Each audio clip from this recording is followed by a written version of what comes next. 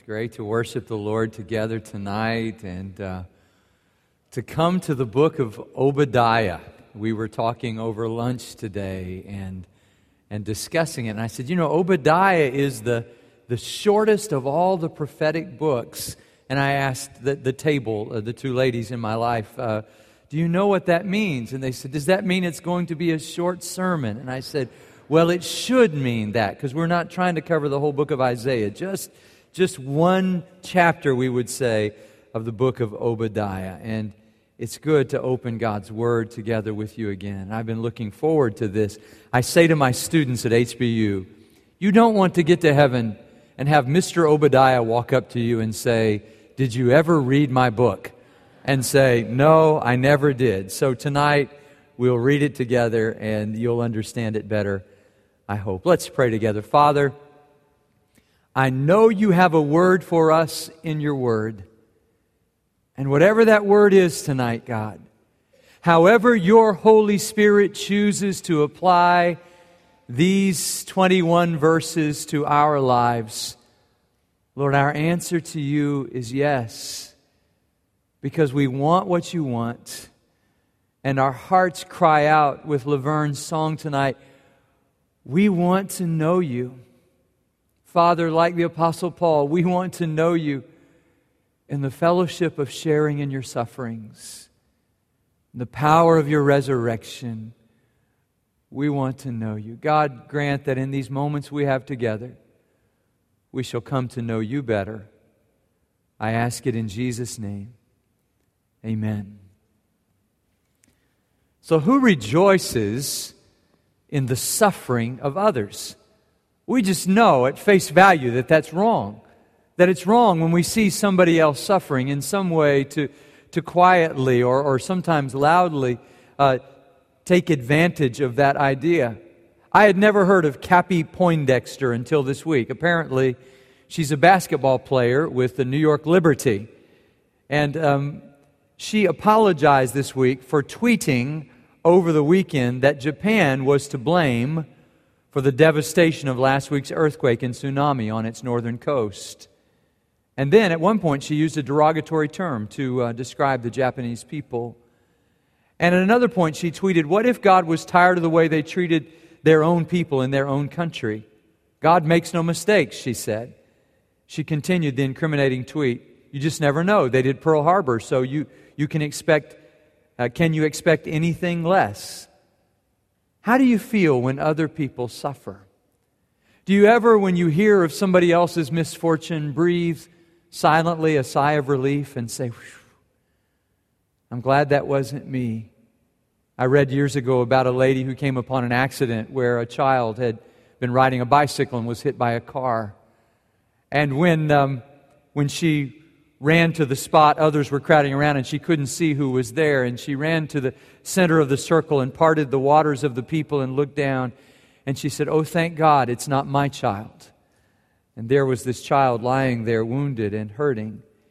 If you, like me, find those things beyond aggravating, but wrong in every sense of the word, then you understand some of the indignation of the prophet Obadiah when he saw the way the people of Edom, the cousins of the Israelites, if you will, the Edomites, the way they responded when the Babylonians came marching in and desecrated the sanctuary in Jerusalem.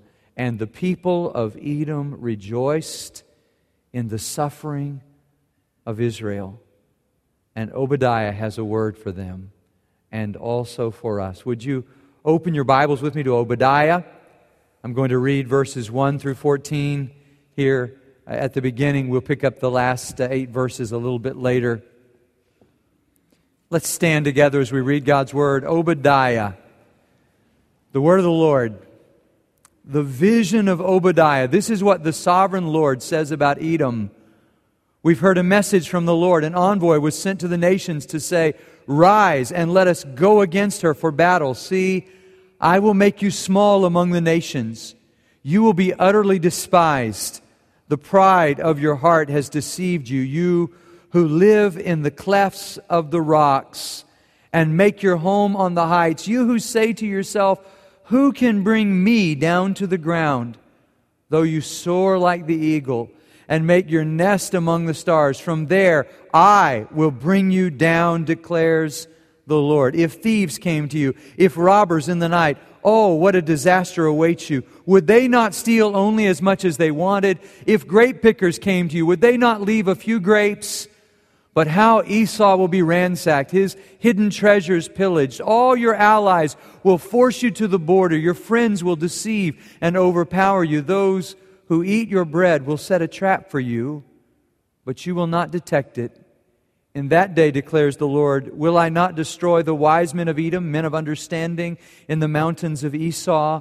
Your warriors, O Teman, will be terrified, and everyone in Esau's mountains will be cut down in the slaughter. Because of the violence against your brother Jacob, you will be covered with shame. You will be destroyed forever. On the day you stood aloof, while strangers carried off his wealth, and foreigners entered his gates, and cast lots for Jerusalem, you were like one of them. You should not look down on your brother in the day of his misfortune, nor rejoice over the people of Judah in the day of their destruction, nor boast so much in the day of their trouble. You should not march through the gates of my people in the day of their disaster, nor look down on them in their calamity, in the day of their disaster, nor seize their wealth in the day of their disaster. You should not wait at the crossroads to cut down their fugitives, nor hand over their survivors in the day of their trouble. Thank you. You may be seated. Wedged between Amos and Jonah is the shortest of the books among the prophets, and it is written by a prophet named Obadiah. Obadiah means servant of the Lord. It can be a sort of generic. A person could be an Obadiah. In a way, I hope that all of us are Obadiahs tonight, that we are servants of the Lord. The only person we know by the name of Obadiah in the Scripture is actually found in one of the Elijah narratives in the book of 1 Kings, chapters 17 and 18. Remember, there's this great drought that's caused by the prayer, and there's been no rain, and there's this wicked king, and this wicked king is against the people of Israel, and everybody's looking for Elijah because they want to bring judgment on him. And Elijah walks up to the servant of the king, whose name is Obadiah, and says, okay, turn me into the king. And the servant says, oh no, you're not going to trick me. If I say you're here, you're going to be transported somewhere else. I know how God works in your life. And by the way, I'm a good guy. Why do you want the king to kill me? Says Obadiah. And Elijah says, well, I don't want the king to kill you. And by the way, I'll do what I say I'm doing. I won't mistreat you in that way. And Obadiah says, but remember that I was the one who hid the 100 prophets of the Lord in 2 caves, and I brought them food and water. This is an Obadiah that we know in Scripture, but he's not the same Obadiah. That Obadiah was earlier in the history of Israel. This Obadiah comes after a period of time, we believe, when Israel has gone into captivity. And Obadiah, the servant of the Lord, had a front row seat. And what he saw was not only that the Babylonians came and conquered the people of God, but those who were distant relatives of the Israelites, the Edomites, they stood by and watched, and they even marched into the city, and they stood in the temple after it had been desecrated by the Babylonians, and they got drunk together. And these Edomites rejoiced in the misfortune of the Israelites and breathed a sort of sigh of relief because they had been afraid that these powerful Babylonians were also going to conquer them. And they breathed a sigh of relief because they were not mistreated on that day. Edom is the place where the descendants of Esau live. So you'll see in the book of Obadiah that Obadiah uses the word Edom and Esau interchangeably. Remember, if you go back to the book of Genesis, almost all of these peoples are related to each other in some way. Descendants of Abraham, descendants of Ishmael, descendants of Isaac, or descendants of Lot. Well, these Edomites are the descendants of Esau, the brother of Jacob. Remember, Esau is the older brother. Remember, his name means red. He was sort of a hairy fellow. He was red, a reddish complexion, and he was unkind to his brother. He was foolish in selling his birthright. He was foolish and not realizing his brother was stealing his blessing. And Jacob doesn't turn out to be such a nice guy either. But the descendants of Esau came to live in Edom. And if you look closely at the story of when Jacob comes home, what you discover is that his brother has done very well. The list of his descendants, the list of the nation or the land that has become his people's land, says that Esau was one of the greatest leaders of his time. And his descendants developed their own nation. And those of you who were with us the last time we went to Israel, and we went down into Petra, which is in present-day Jordan, and we saw those cliffs there. Or if you weren't there, if you've ever seen that movie I mentioned this morning, The Last Crusade, and remember Indiana Jones, you're looking at me blankly, but Indiana Jones rides down on the horse, down through the cliffs there, and there's this narrow, what the Arabs call a seek. It's a sort of narrow passageway or pass through the mountains. And we went down there and we rode in. And just like in the movie, there's this magnificent palace that's carved out of the sandstone. And I was riding my Indiana Jones horse with my Indiana Jones hat. And, well, this boy was leading the horse with a rope. But anyway, I went down into that area there. And you see the exact same. It's carved out of sandstone. Even the cliffs are red. Even the soil in that area and these cliffs. And these descendants of Esau lived in this magnificent area, and they believed that they were invincible, that their little narrow passageways were impenetrable, that they could stand on the tops of the mountains and destroy their enemies from above. They felt like they were invincible. And this is the group of people who, when Israel is finally conquered by Babylon, they rejoice. And they were so arrogant and proud that they judged the Israelites and rejoiced in Israel's disgrace. But Obadiah calls them to account. Now, who's the most famous descendant of Esau in the New Testament? Anybody know? The Idumeans are the Edomites in New Testament times. And they had one of their sons who became the king, King Herod, we call him, and all of his descendants. And in some ways, he is a representative of these Edomites in the way that he takes advantage of the Israelites when they are at their weakest as a puppet king of the Romans. Too often, even in this day, God's people rejoice in the burdens of others. And I want to come tonight from the book of Obadiah to say to you, you don't want to be like those shallow people who, when other people are doing poorly, feel good about it. You don't get any higher by stepping on other people or by rejoicing in their difficulties. As recipients of God's grace, Obadiah reminds us we must be gracious because our sovereign Lord is King. Everybody, and I mean everybody, answers to Him. So if somebody is treating you unfairly, they will have to give an account to God for that. And here's the other side of that coin. If we are treating somebody unfairly, we will give an account to God for that. We all answer to Him. So what does Obadiah tell us? First of all, this immutable principle that God humbles the proud. On the day of Israel's judgment, the Edomites were guilty of pride and presumption. Notice just with me in verse 1 that Obadiah has a vision. It's an audible vision. This is what God says. God says, much as I said from Isaiah chapter 59 this morning, God says, okay, it's time for me to go into battle. And I'm going to battle against the Edomites.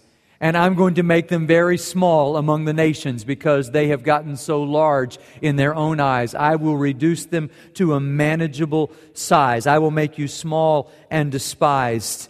Mark Devers, looking at the book of Obadiah, asks an interesting question. He asked the question, does God have any enemies?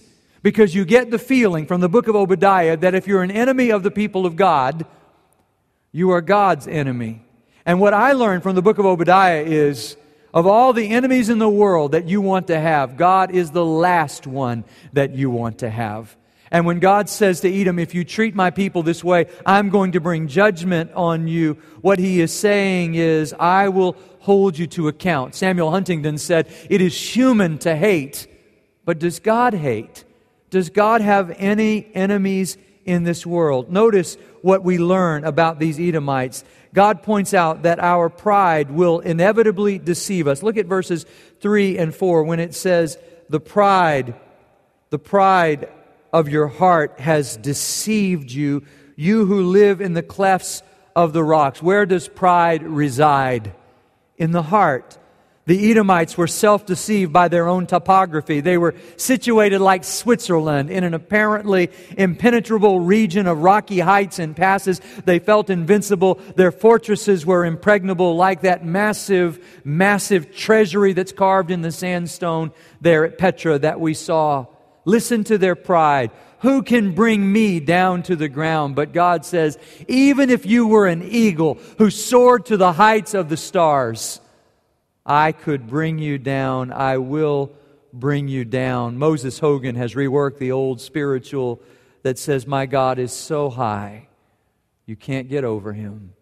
He's so low, you can't get under Him. Nobody ever deceives God. And by the way, nobody is really invincible. Even when we are doing our best and we feel like, well, I'm really, there's nothing bad can happen to me now. 1 Corinthians 10:12, Paul says, let the one who thinks he stands take heed, lest he fall. Any one of us could make a mistake, especially if we choose the way of pride. Back during the 1920s, late 20s and 1930s, after World War I, when there was so much unrest and fear in Germany. I'm reading the new biography of Bonhoeffer, and in it talks about how the results of World War I and the reparations that were demanded almost precipitated World War II in some ways over in Europe. And particularly the French were concerned about the Germans. And so what they did so that they would never be conquered again was to build what was called the Maginot Line. It was named for their Minister of War, André Maginot. And what they did was they built this series of underground bunkers out of heavy concrete with really big guns. It was air-conditioned, for heaven's sake. There were recreation areas there.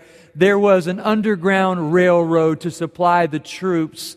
And because this Maginot Line had been built, the French knew that the Germans would never conquer them again. But when Adolf Hitler rose to power and he decided to conquer France, he didn't go through the Maginot Line.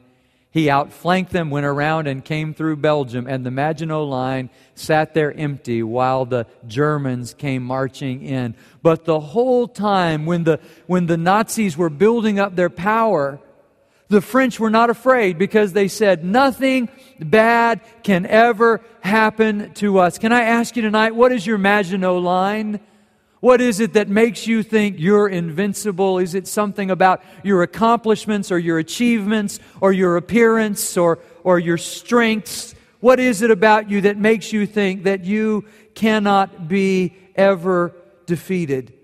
Beware of pride. Beware of presumption. Why? Because in verses 5 to 14, God promises judgment on the presumptuous. He says, look, if thieves and robbers came to your house, they'd leave something behind. The thieves and robbers who came to our house left a lot behind because our neighbor had the courage to go up and write down their license plate number. 40 minutes from the time they were on the front porch, they were captured back at their apartment. But not until they had disposed of the one laptop that we really wish we had kept and that they had not gotten away with. But the truth is, he says, even robbers will leave something. If somebody were picking a vineyard, they'd leave a few grapes, but he says, Edom, when your enemies come marching in, it will be total devastation. Because you've rejoiced in the weakness and the hurt of another, you will answer, and there will be nothing left. It will all be swept away. It will all be taken away because you rejoiced in the suffering of another. The Germans have a word for it, Schadenfreude. That is, rejoicing in the misfortune of others. Notice what he says to them in verse 10. He calls it violence against Jacob. Now, Jacob represents Israel, of course, and when he says Esau, it represents Edom, and he says, your nation was violent against Israel. And they might have taken an exception. How were they violent? He says, when you were aloof and you did nothing. What did Martin Luther King Jr. say? The only thing that evil needs to prevail is for the good people to do nothing. And the Edomites did nothing when the Babylonians came marching in. They were aloof. They didn't help. One of my good friends, who's a member of our church, he played football for TCU. He was a tight end for them back in the day. They used to beat my Baylor Bears with some regularity when he played for them. And he's from this area. He went to high school at Westchester. And he was a tremendous athlete. And he still is. He's a triathlete, and we jog together sometimes. And he was riding his bike this week on spring break. He's a principal of a high school up in the Cy-Fair area. And he's riding his bike along, and this guy pulls right out in front of him with the truck. And he shouts because there's no way he can stop. You know, he's 220 pounds going 25 miles per hour, and the bicycle's headed straight for a truck. The man stops, he swerves, he gets around him, runs into a curb, literally breaks his neck. He hits the ground. It breaks a couple of vertebrae in his neck. They're deciding this week, pray for him. His name's Bill Tomany, whether they're going to put a halo on him or not. Right now, if you saw him this morning, he was wearing, some of you were talking with him after church this morning. He's wearing a neck brace. But here's what he said. The man in the pickup, after he hit the ground at 25 miles per hour and did a face plant and broke his neck, the man in the truck just drove away. And he said, I couldn't believe it. But then he said, but there were some good Samaritans in the neighborhood. And they came and attended to me and helped me and cared for me and called 911 so that I was cared for. All around us are people who are suffering. I looked at the congregation this morning, and I just have to say to you, there has been so much pain in this congregation. So many walking through the valley of the shadow of death, others who are very ill right now. And I just looked and I thought, there's scarcely a single family that is untouched by the grief. Either it's a family member or a dear friend. We've lost so many in such a short period of time. And death has been no respecter of persons. A teenager in the last week, but in the weeks before that, somebody in their 20s, somebody in their 30s, somebody in their 40s, people in their 70s, in their 90s. We've lost so many of our good people. We calculated today, Larry Bertrand and I, nine deaths associated with our congregation in a period of less than 3 weeks. I don't ever, in my 30 years of being a pastor, I'm coming up my 30th anniversary in August of being a pastor, I don't ever remember a period of time like that. And I say that to say to you, we must be especially attentive to the needs of people around us. There's so many people who are suffering. I don't know any church anywhere that does it better. I love your Sunday school classes. I love the way you love each other. I would just be your pastor tonight and say to you, love on each other, be kind to each other. Everybody's having a hard time. And in these difficult days, what we don't want to be is those who are aloof, those who act as though we're unaware. But it's worse than that. They're not only aloof, but they look down on Israel. And they wait until Israel is marched off, and then they go back and steal the things that are left over. And if that's not enough, then they find some of the Israelites who are fleeing for their lives, and they kill them. And the others that survive, they turn into the enemy, as if to say, we want you to suffer. And I don't understand that kind of perspective, but it comes surely for the Edomites. It came from a deeply rooted self-centeredness. And if we're not careful, we're susceptible to us because it's a virus in our culture. We're very susceptible to this. A.W. Tozer wrote, this helped me today. I hope it helps you. He said, the labor of self-love is a heavy one indeed. Think for yourself whether much of your sorrow has not arisen from someone speaking slightingly of you. As long as you set yourself up as a little god to which you must be loyal, there will be those who will delight to offer affront to your idol. How then can you hope to have inward peace?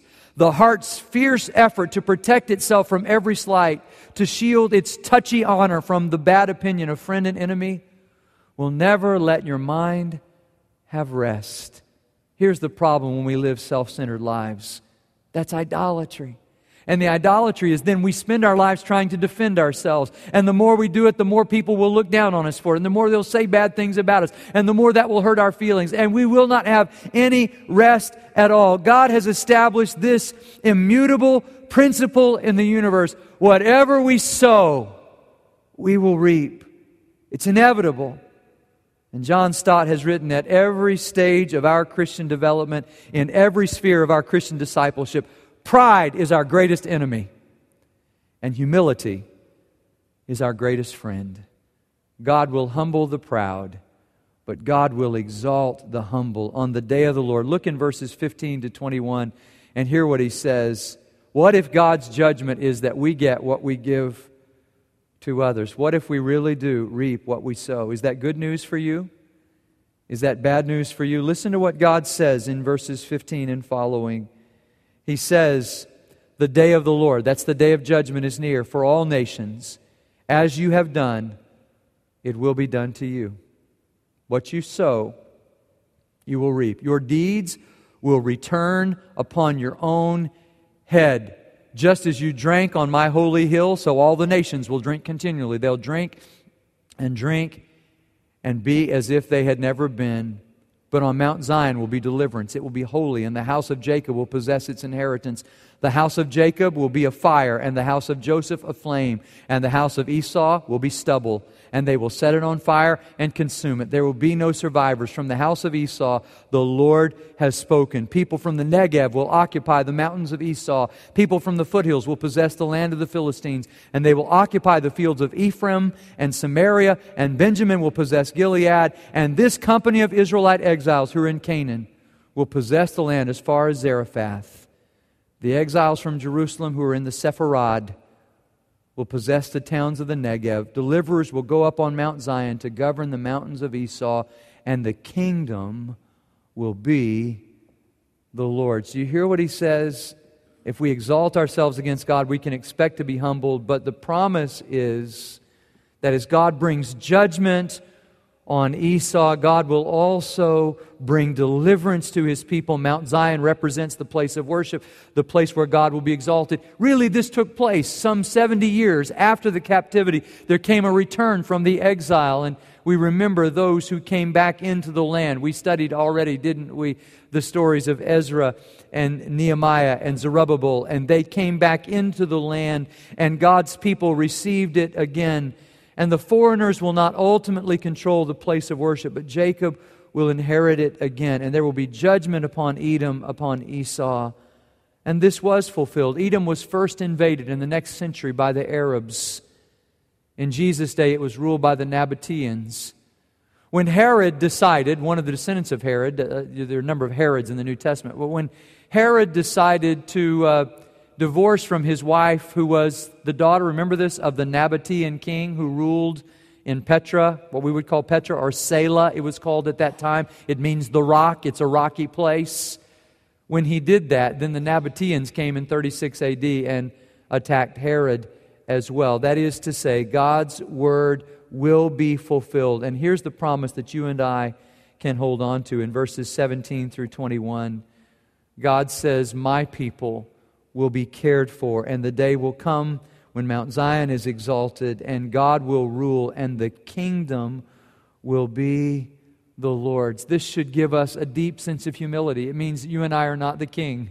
We're not in charge. That position is already taken. But it also means that God, who is a just judge, will ultimately rule.